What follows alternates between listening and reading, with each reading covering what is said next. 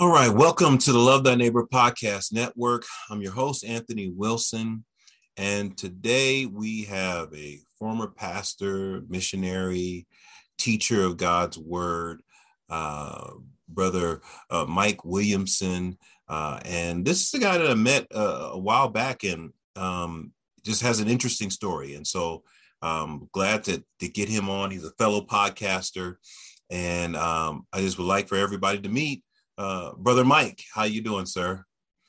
Doing well, Anthony. All right, thanks a lot. As you guys are tuning in, we're going to dive into just a discussion on ordinary people doing extraordinary missions. And after having a conversation with Brother Mike, I felt like it was impressed upon me to share his story, and you'll get to know him. And we look forward to that.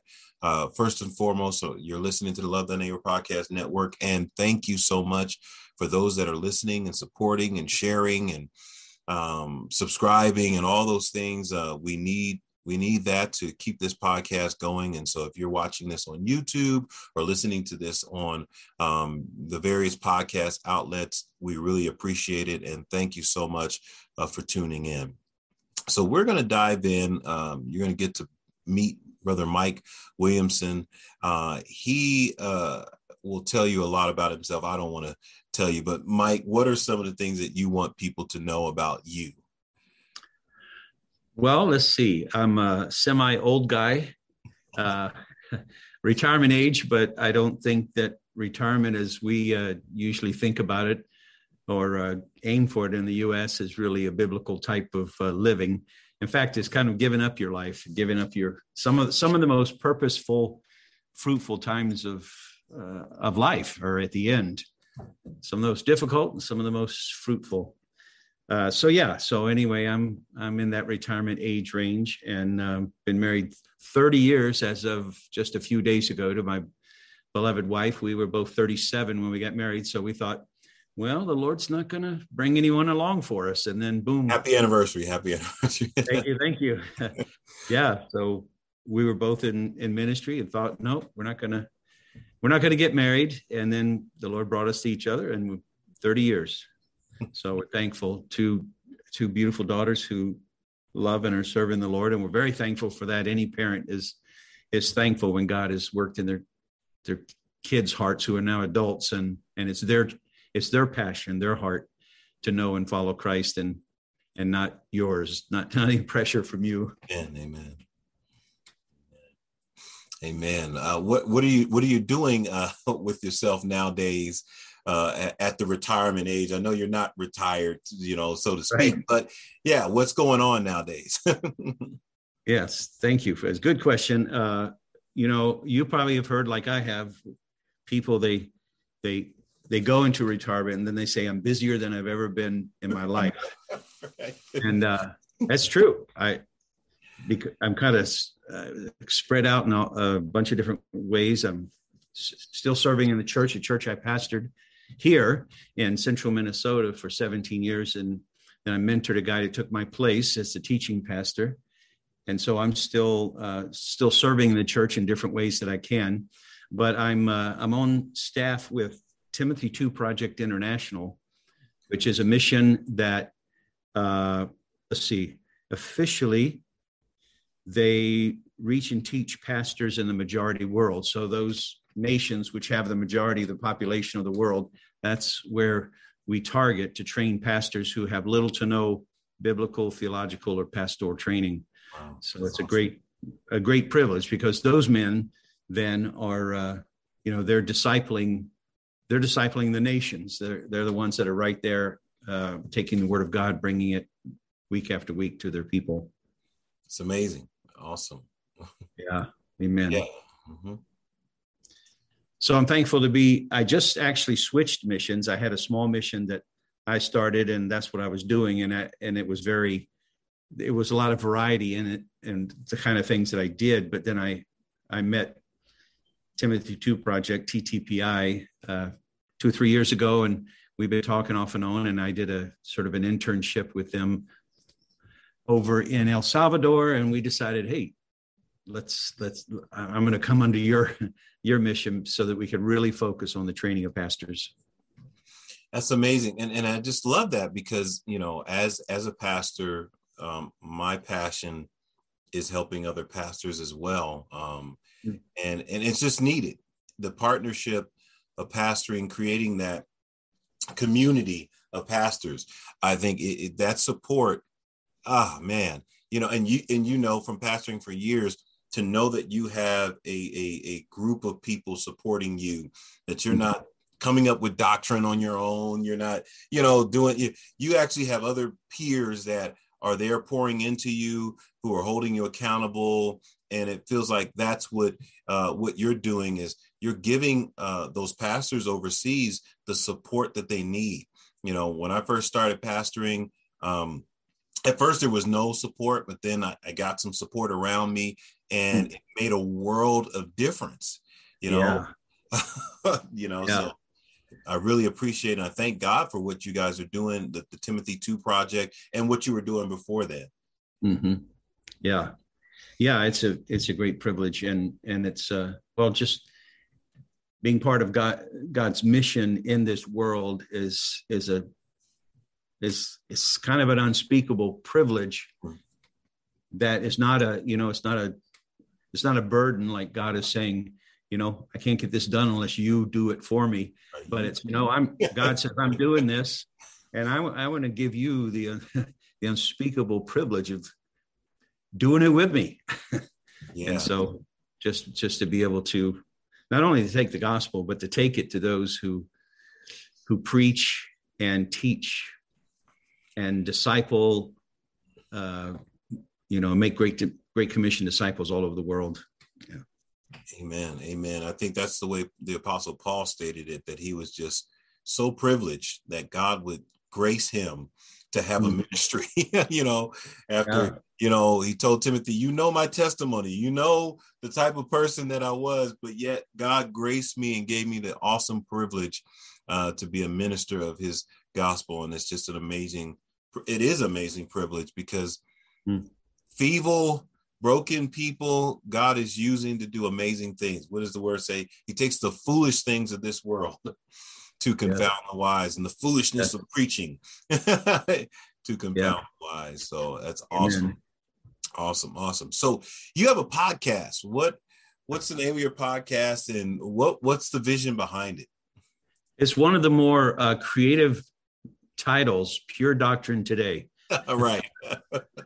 And basically it's just 3 to 4 minute podcasts 5 days a week that just put out teaching from, it may be doctrinal teaching, it may be something very practical, some area of sanctification, some area of marriage communication, solving issues between believers, all kinds of things. Just quite a lot of variety, but trying to keep it very biblically sound and doctrinally pure. Yeah. And I came across your podcast, and that was what jumped out at me. I'm like, oh, this guy is sound. He's sound. And, because it's really, it's really hard to find people nowadays that aren't taking liberties, with the Bible and saying things with the Bible that the Bible's not saying, and when I listen to your podcast, it's like, okay, he's sticking to the text. He's actually just explaining what's there. He's not coming with his concepts or his prepackaged, this is what we're going to teach, these 5 steps to become, the greatest missionary in the world, type thing. Even though being a missionary is wonderful, that's not the way, the text, the Bible is to be used. It's to be, it's letting God speak to us, not taking God's word and using it, as a product that I can manipulate. And so I love that about your podcast. Even though they were short segments, there was a lot of meat on the bone, so to speak. So definitely appreciate that. So ordinary people doing extraordinary missions. So first of all, let's talk about you as a person, because most people would say that someone who is going overseas and traveling and discipling pastors or doing missions, that there is a prototypical type of person, what type of person are you? And is that even true? Is there a prototypical type person that does missions? Yes, they all breathe. They all breathe, and if they're doing missions, that would be biblical missions. That is, they're part of what God is doing in the world to win a people for Himself and to His Son. If that's about it, otherwise, just God uses so many types of people. He gives a variety of gifts to a variety of people from a variety of backgrounds, and those people are, like you said, they're foolish, they're weak, and the best ones know it. They know they're weak, and so there's a dependence, a growing dependence as they grow in Christ. That keeps them on the field, keeps them in the mission, guards and protects them, because they not only know they need their brothers and sisters around them or their fellow pastors, like you were saying, but they know they are desperately dependent on Christ and His gracious Spirit, 24/7. Amen. Yeah. Missions is something that I have yet to be able to do. And I really want to, go. I've been a missionary in my own zip code. I'm, that type of missionary where I'm, living amongst people, sharing the gospel with them, breaking bread with them. I'm a big Acts 2 type person that we sit down and we break bread together. We learn the word together. We pray together. We fellowship together, have things in common. And a lot of times it's hard for the church to accomplish those basic things. It seems like so often the church gets into, performance and, the big productions, and we forget about the intimacy of really getting to know people. And so that's my form of missions, but I would love to go out of the country. I have a daughter who's been to Japan and China, and everywhere she's gone, she's started a Bible study or she's connected with people. And so it's just innate in her. And I was like, God, how come my daughter got to do this before me? But my job has been at home equipping the saints to go and do those type of things. How did you get involved in doing missions? Right after I got married, my wife had been and was still for a little while with Campus Crusade for Christ. She was with the high school ministry, and they had a 2.5 week mission to Novosibirsk, which is Siberia, Russia. And so I got to go. And so I went with her. It was, a team of about 17, a bunch of high schoolers and a few adults. And that's where this was April, but we were going, 2,000 miles east of Moscow to Novosibirsk, which Novosibirsk just means New Siberia. And we were going, this was right after Perestroika. Was right after the curtain fell, and we were able to go into schools, public schools, and share talks about who is Jesus, what are the scriptures, how do you get saved, and do initial follow-up. So everything was uncertain there. Their infrastructure had fallen apart, and they were like, we don't know what in the world we're going to do, but we need some hope and we need some help. The parents would say, it's too late for us, but we want our kids to have it. So we'd start with, it's not too late for you, but yes, your kids do need it. So anyway, that was my first foreign missions experience. And From there, yeah. Wow. So, amazing. Go ahead. Keep going. Yeah. Go ahead. Yeah. And then I also, Campus Crusade had something they called the International Leadership Academy. So they were like 2-year Bible colleges. The first one I went to was in Belarus, Minsk, Belarus, which was and is still the most communist of the former Soviet countries. Well, maybe besides Russia now, but they still have the KGB. They have the same dictator they had way back in 1995. It might have been when I went. So that was my second. And then so what we did was we taught it was like a 2-year Bible college. And I think my segment was the Synoptic Gospels and the Book of Acts. Wow. So yeah, just did that for 2 weeks. And then I went to Nicaragua for the same sort of thing. And then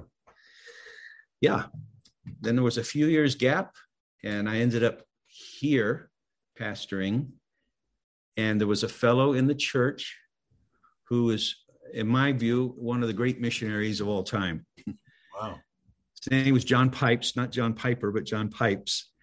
And big, white, bald-headed guy who was one of the best recruiters for missions I've ever known. So he got me. He said, "Listen, we got this missionary training school in Ukraine we've started up, and love for you to go over there and teach systematic theology."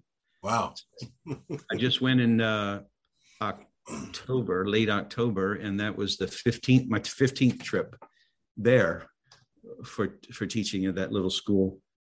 And then, other things have happened since then, but it was basically God using people that would come and say, "Hey, we've got this opportunity. How would you like to take part in it? How would you like to be part of it?" And boom. Yeah. Missions are something that are sometimes glamorized by, the people in the pews, right? They view missionaries as, oh my goodness, you must be just such a powerful, person of God to go into, missions, and, your life, you must have set your life up perfectly, right? In order to be able to take these trips. What are your thoughts on that? Well, one of the missions that I'm most familiar with and have been for a while, I was on the board for a while, but I won't say their name, but they're kind of known as, they might not be the only mission like this, I'm sure they're not, but they're kind of known as the Second Chance Mission. So they literally have dozens and dozens of missionaries, maybe at least a couple of hundred. And many of those were rejected by other missions. Wow. But this mission welcomed them. And it's amazing how many of them have very fruitful, impactful lives. But they couldn't check all the boxes of what they needed to be a missionary. I'm not saying they took people in that, really had scandalous lives, right? But they had people that had something in their past that they still considered was disqualifying in the present. And this mission didn't. They felt that if they had dealt with the past in a biblical way, and they had a heart and passion to serve Christ now, well, we're going to send them and get behind them and support them. And God has blessed that in tremendous ways. So definitely an ordinary people. Yeah, really ordinary people. Yeah. And I say that because, sometimes we make missionaries into super spiritual people, because, the Lord, especially how some people portray it, So your, introduction to missions was just, your wife was a part of, was it crew or? Yep, crew now. Yeah, crew. And they were going and you went along, and my son actually was a part of crew all 5 years of college, leader in crew. And so he never did missions because he was always playing football. Mm-hmm. So when they were going on mission trips, he was playing football, but he got to travel the country. But You know, a lot of those people, when they would come back from missions, it was always life-changing. There was something that they experienced that gave them a different lens and a different perspective when they came home. Did you feel like it was a similar experience for you? Well, since I was older, I wasn't a high schooler or Right. college age. I was already pushing 40, and I was already pushing 40 when I started. So for me, it wasn't. No, I didn't come back like, man, for working on staff as a pastor. No, let's can this. I'm going to the mission field. No, that wasn't my experience at all. It was just the understanding that there are needs. For instance, if 85% plus, maybe 85 to 90% of the world's pastors have little to no biblical, theological, pastoral training. So if I'm just a very ordinary, very average pastor, which I was and am, I still have, I've got a tractor trailer truckload of experience and learning and skills that have been developed that I can share with them, because they've had opportunity to have almost nothing. Maybe they just showed a little bit of interest and promise, and boom, all of a sudden they're the pastor. Right. Well, they're not going to. Their people aren't going to say, "Hey, we can't raise enough potatoes, and our goats have all died, but we're going to send you to seminary. We're going to somehow get the money." That doesn't happen. They always are bivocational or trivocational, and pastoring is one. And so if you could have someone that comes to them and has all the more training and skill to be able to share with them, then that's just it's a great need. It's a crying need, and it's relatively easy from our side to help with it. So for you, missions was just an extension of what you already were doing. It wasn't some new, amazing, eye-opening thing. It was, you were teaching the word, you were shepherding people, discipling people, and now you're being asked to go take those skills over to people that need them, right?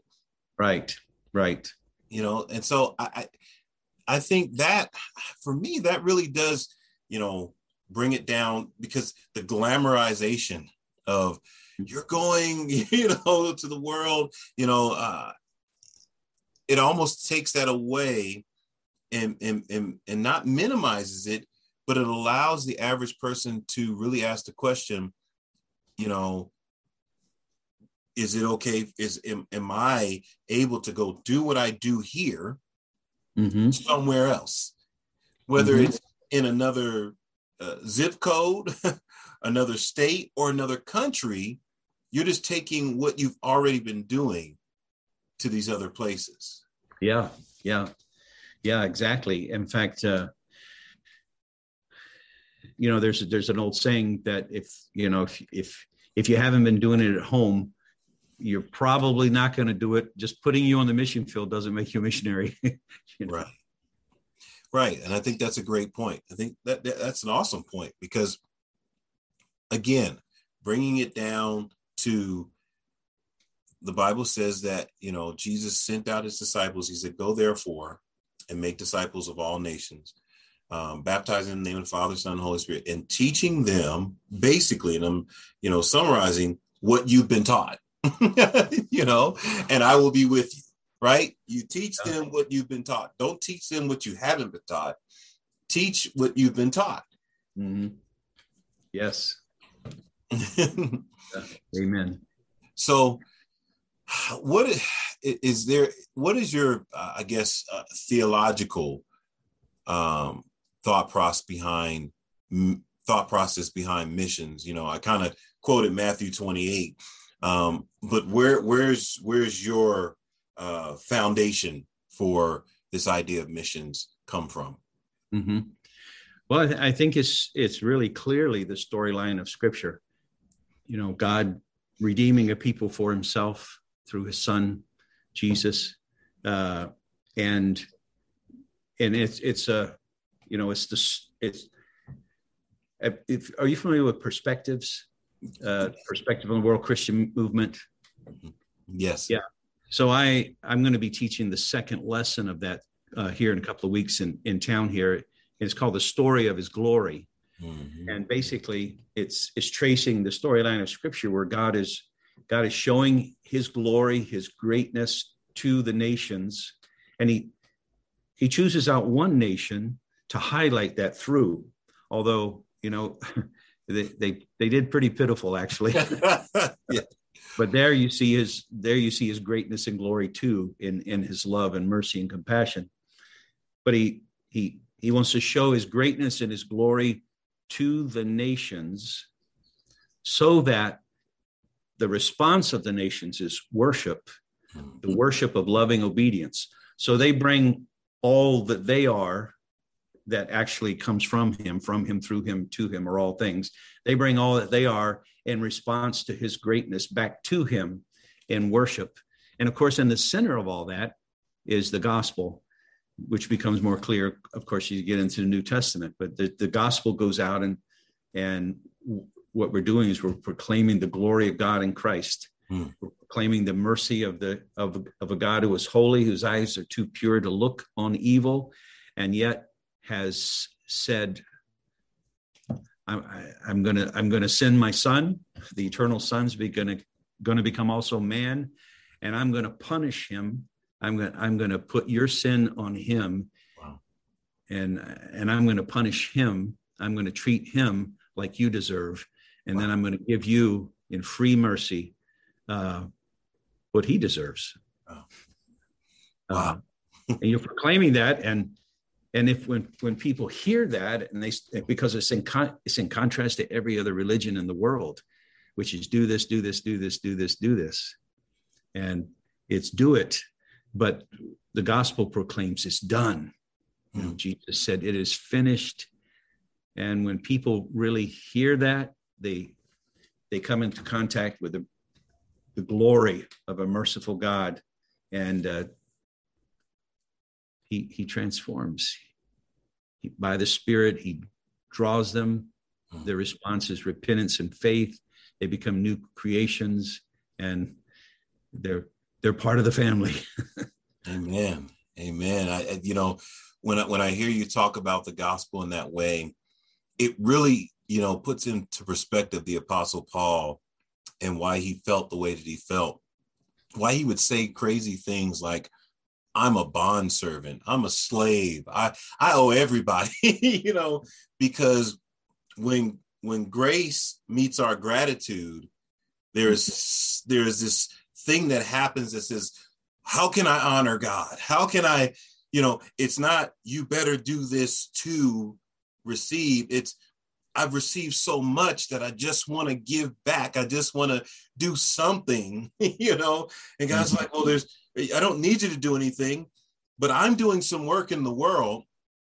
You can join me and tell others about what you experienced, what has happened in your life. And that to me is the heart of a missionary, of a pastor, of a teacher, of anyone who desires for other people to know Christ. At the core of them is that they have experienced his love, his grace, his mercy, and they just want to share it with other people.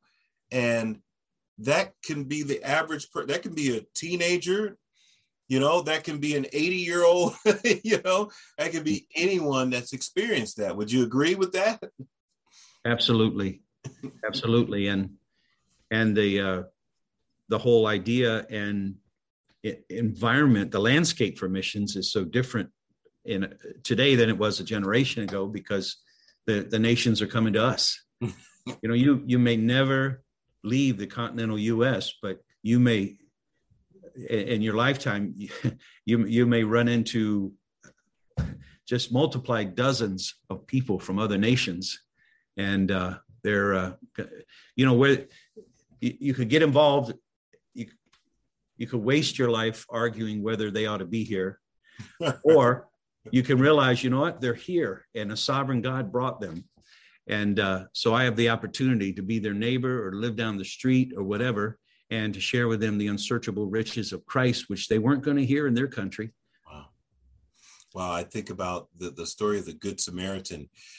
Me and a few guys were talking about that, how, the Pharisees are questioning Jesus, what's the great commandment? And of course, Jesus says to, well, what does the scripture say? And he says, oh, well, love the Lord your God and love your neighbor. And he says, go ahead, go do that, right? This is the one in Luke. Go do that. And he said, well, who's my neighbor? Yes, getting the wrong guy. And I think, again, that's what comes to mind when I hear you talk about missions, is just love your neighbor. Like Jesus said, okay, if that's the great commandment, then go do it. Go do it. And then he tells the story, of the Good Samaritan, and how this person was willing to help a complete stranger, after other people walked by him, passed him over, help a complete stranger. And to the point, and we were focused on it, and we just kept saying this over and over again. He told the innkeeper, and whatever else, whatever he accumulates, I'll pay it. And as we said that, we all thought of, that's Jesus. Mm-hmm. That's him. He came and he helped us.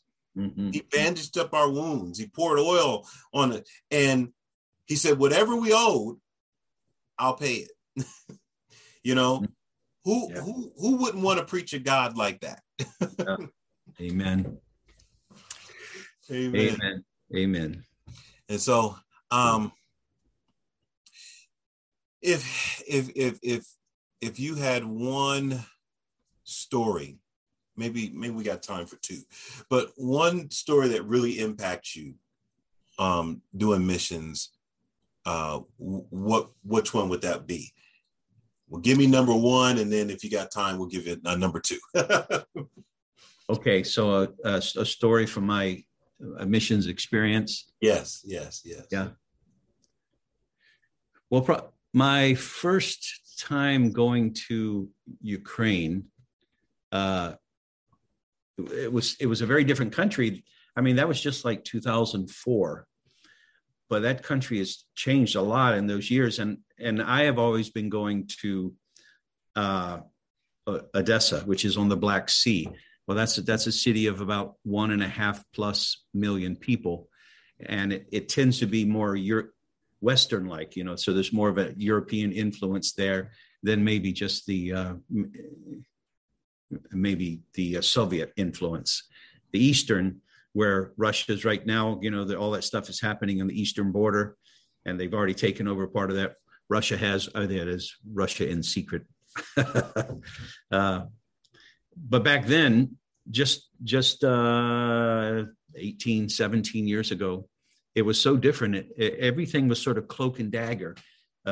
Everyone had dark, long jackets on, and they whispered and they looked at you, and it was dark. And so when I was taking the small bus, which is called a marshrutka, when I was taking that back to where I was going to stay for the night, this big dorm that had the dorm mom and me, there's 3 floors, and I was the only other person in there.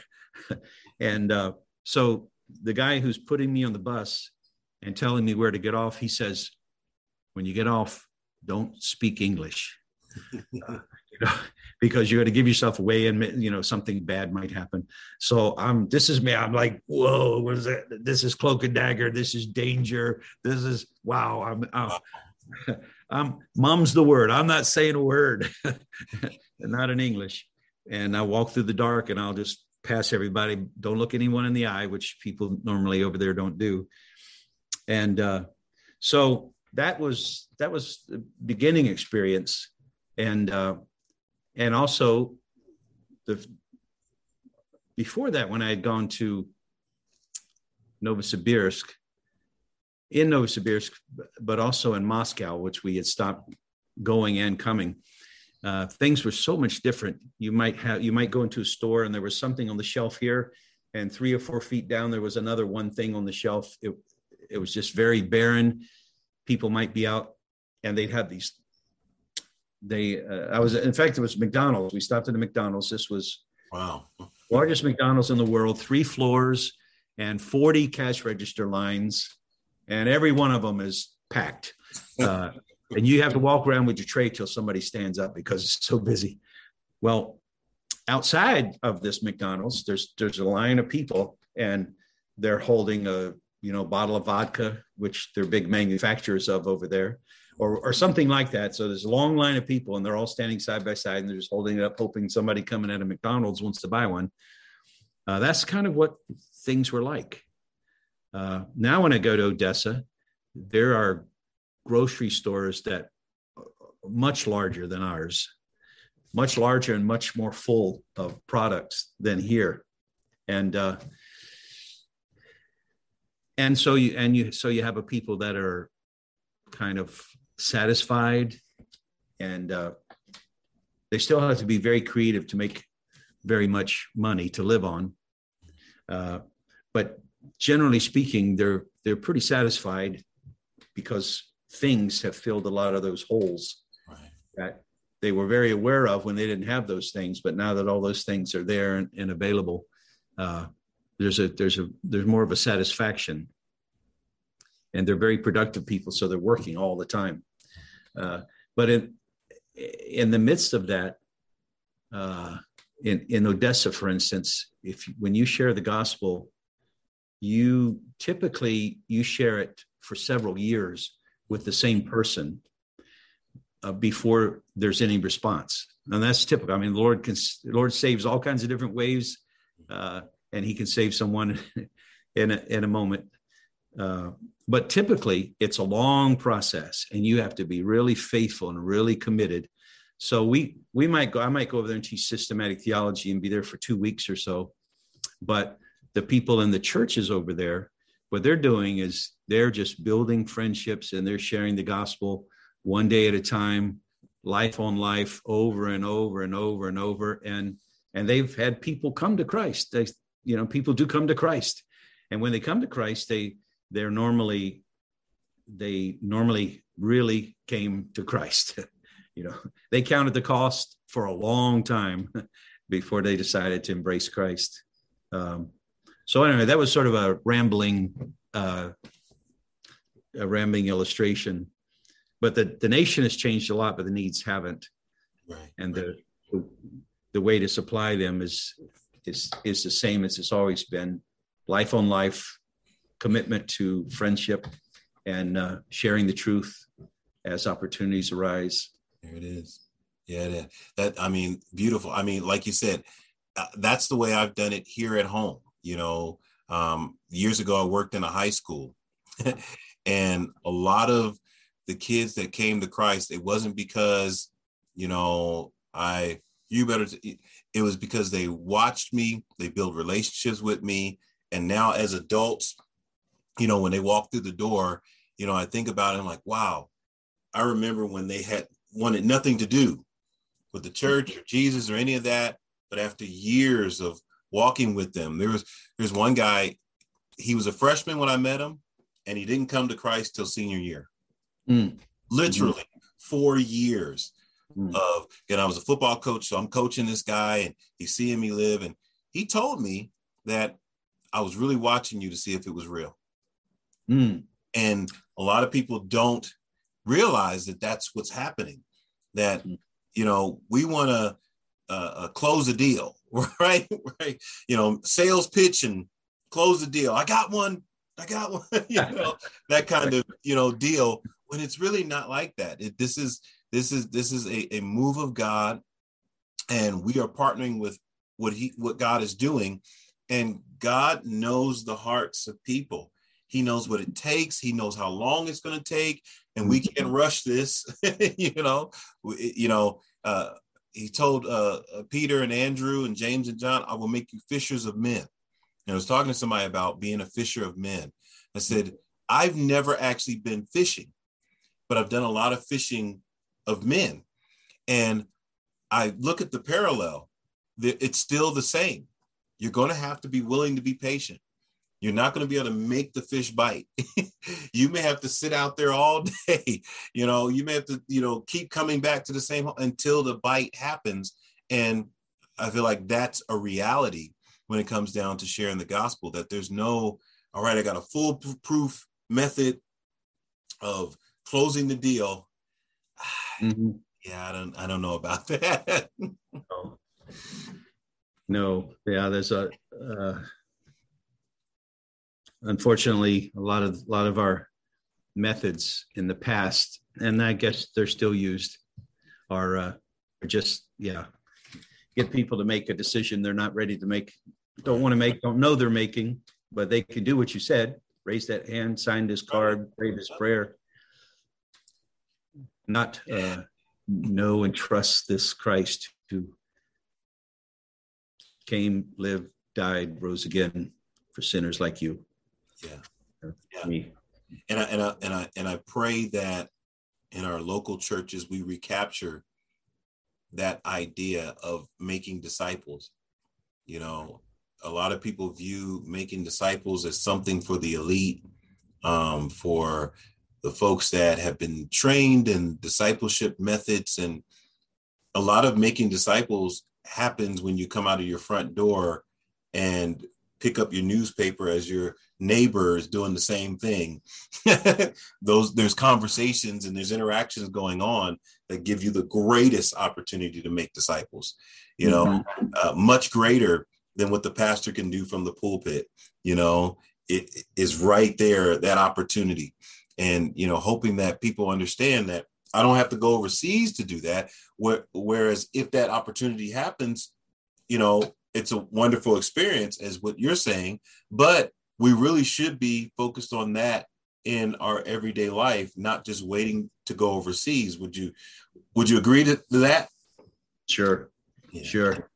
Yeah. Yeah. It shouldn't be an either or, but a both and, but it does start at home. Just like if you in the New Testament, you have 1 Timothy 3 and Titus 1 as primary passages to talk about how do you test? What do you look for in someone that's going to become a pastor, elder? And those things start at home. You know, it starts at home. How do you treat your wife? How do you treat your children? What are they like? Are their lives out of control? Or how do you handle your finances? Are you self-controlled? All those things start at home. Yes. And then the opportunities broaden out of what happens at home. Definitely. So, as we're coming to a close, I'm really enjoying this and probably could push it and go more because I have plenty of questions. There's one thing that was impressing upon me as I thought about, our conversation, and it has to do with this whole pandemic deal, right? For an individual who is doing missions, going overseas, with the political climate and people taking sides on vaccinated, unvaccinated, should you vaccinate, are you a Christian if you do? Are you a Christian if you don't? How did you sort through that? Knowing that if I'm going to go into these other countries, they're probably going to require me to be vaccinated. How did you sort through that in order to come to the, conclusion that I'm going to do what I need to do to fulfill this purpose that I believe God has called me to? Yeah. Well, I think basically everyone needs to do their homework. They need to have some sources that they have reason to believe are honest, upright, forthright. And what do they say? A lot of people have some kind of acquaintance that's a medical person or a doctor or whatever. And you can find a great amount of differences, obviously, in all those camps as well. But then I asked the head of Timothy II Project International, and then one of the director of the Latin American director also. I said, have you guys been vaccinated? Which vaccine did you get? What do you think? And they said, yeah, we both have. And it just makes it a lot easier to be able to travel when the doors are open. I said, okay, good. And so I got vaccinated, and in fact, I just signed up this morning for a booster because just like you said, it makes a lot of things easier. I've got that card and it's pinned in the back of my my passport. And so if I need it, boom, it's there. And I needed it numbers of times when I was recently I was in Ukraine for a little over 2 weeks. And then I was for a week in Honduras, almost back to back. And I had to use that thing numerous times. So it just made it easier. Probably like you, I'm sure like you, I understand everyone has to make their own decision. And you don't condemn the servant of another master. To his own master he stands or falls. They just make good decisions, etc. But sometimes there are things that toggle the switch, right. And just being able to do missions and being able to do what I've committed to now, the Lord has called me to, as far as helping to train and equip pastors in different countries. One of the things that made that possible and kept it possible was being vaccinated. So, boom, just did it. Amen. I appreciate your candor on that, because it can be a touchy subject. Sure. Even amongst believers, so I think, you answered it, honestly, because like you said, I feel the same way. I think each person, has to be convinced in their own mind, right? They're going to have to make that decision. They're going to have to do their homework. They have to do their research. I think the issue that I've had, in all this is when people use the Bible as a reason not to, or a reason to, whereas I don't think this really falls, scripturally under some specific, passage. If anything, it's one of those things that, all things are, lawful to me, but not everything's beneficial. And I have to determine, if it's beneficial, if I have allergies or, something that makes, I'm not going to take it. Right. And I think most people struggle, from what I understand, is the idea of mandating that everyone takes it instead of allowing people to choose. And I would agree with that. I think, people should be allowed to choose, and, faced with, things that they're trying to accomplish. Like, okay, well, if I'm going to do missions, I'm going to go ahead and take it. If I'm going to stay at home, I'm not going to take it.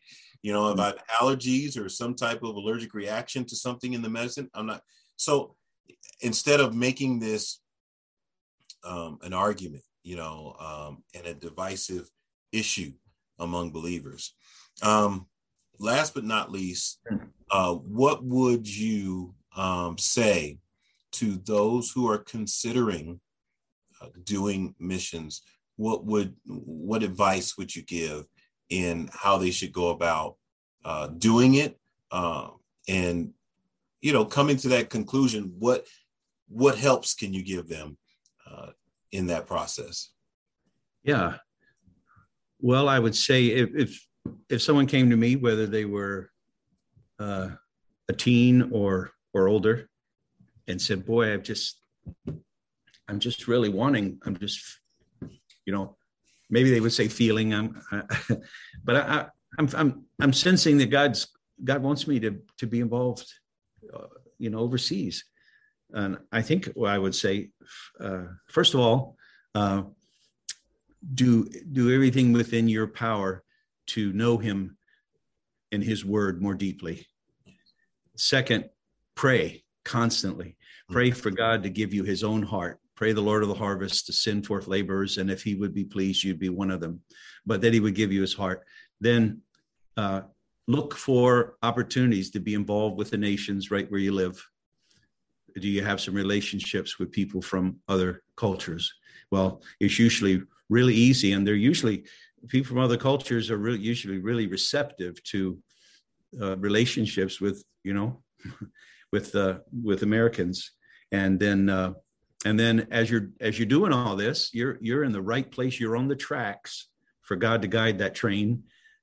He will make your path straight, and then look for those opportunities that Some people have a heart for a specific part of the world. There were two students I had in the missionary training school. They're both Ukrainians, but their heart was for Japan. Mm. And Japan is an exorbitant cost of living. It's just unbelievably expensive to live in Japan. Well, now they've been there for over a year as Ukrainian missionaries in Japan. Wow. They had a specific heart, but they were involved where they were with people, with other people, and doing everything they could, learning the language, et cetera, et cetera. So I would say, know the Lord, just deepen your understanding, your knowledge of him, your walk with him, be involved in your local church, serving, be a person of prayer, asking the Lord to give you a heart for the world like his heart, and then be involved with people from other nations who are where you are. And if a door needs to be open, you're doing all that, the Lord's going to open that door, and you'll be ready. Yeah, Paul prayed in Colossians 4. He said, pray fervently that God would open a door for us to preach the gospel. And, I think a lot of people aren't focused on that, but a person that desires to do missions should be focused on being ready, as you said, knowing the Lord, knowing the word, having his heart, and then praying for that door to be open so that you can go share the gospel with the nations. This has been awesome, Brother Mike, and just so privileged that you would take the time to do this interview. You understand what it takes putting together a podcast, and you probably were wondering like, wow, how's this going to go? Because it's probably, so different from your podcast. But one of the things that the Lord has, placed on my heart is to connect with other podcasters and just, share their stories. Not about how many views they have or don't have. It's about, people seeing people from different backgrounds, different styles of teaching, different cultures, but all loving the same God, all receiving the same grace from the same Lord, and that being the one thing we have in common because of Jesus Christ.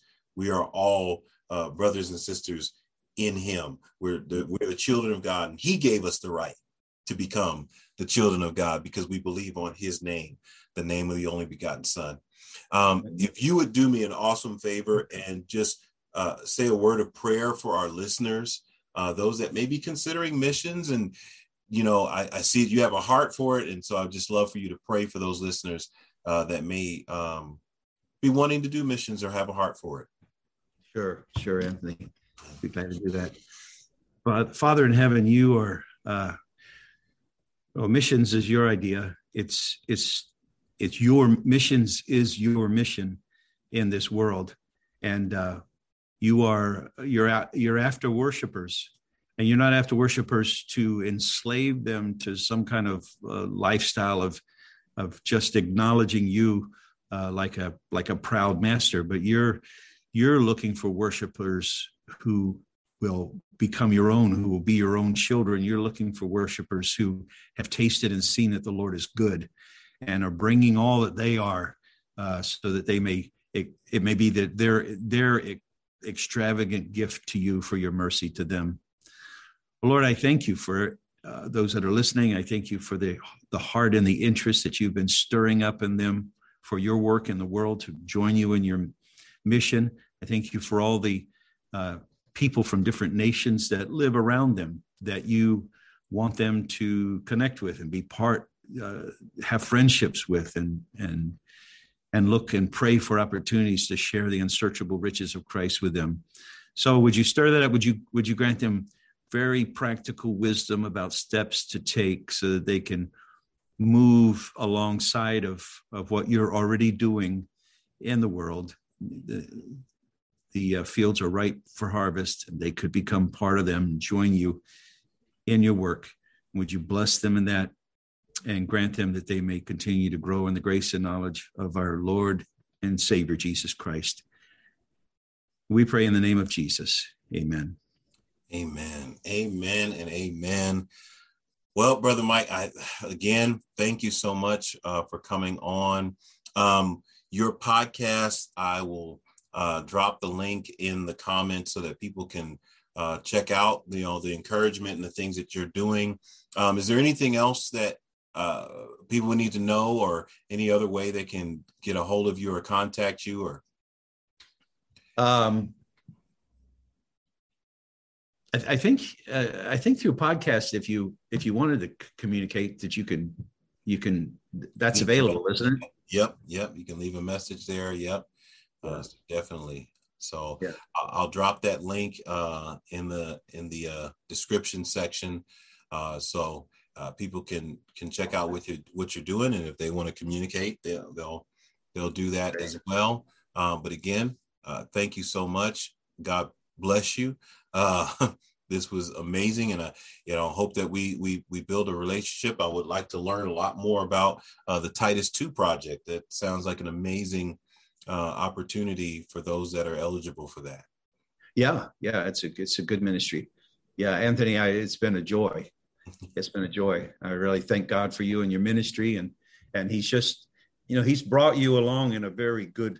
He's brought you along a wonderful path in your life. I mean, not that everything's been roses, I know, but where he's brought you and where he's brought you to, and the fruit from that, the fruit from your life, man, it's got the Lord's mercy and grace written all over it. So, amen. That's it. Surely goodness and mercy shall follow me all the days of my life. I'll dwell in the house of the Lord forever. That's my desire. And so I really enjoy fellowshipping with you. To those that are listening, remember, love the Lord your God with all your heart, soul, mind, and strength, and love your neighbor as yourself. God bless you. Amen.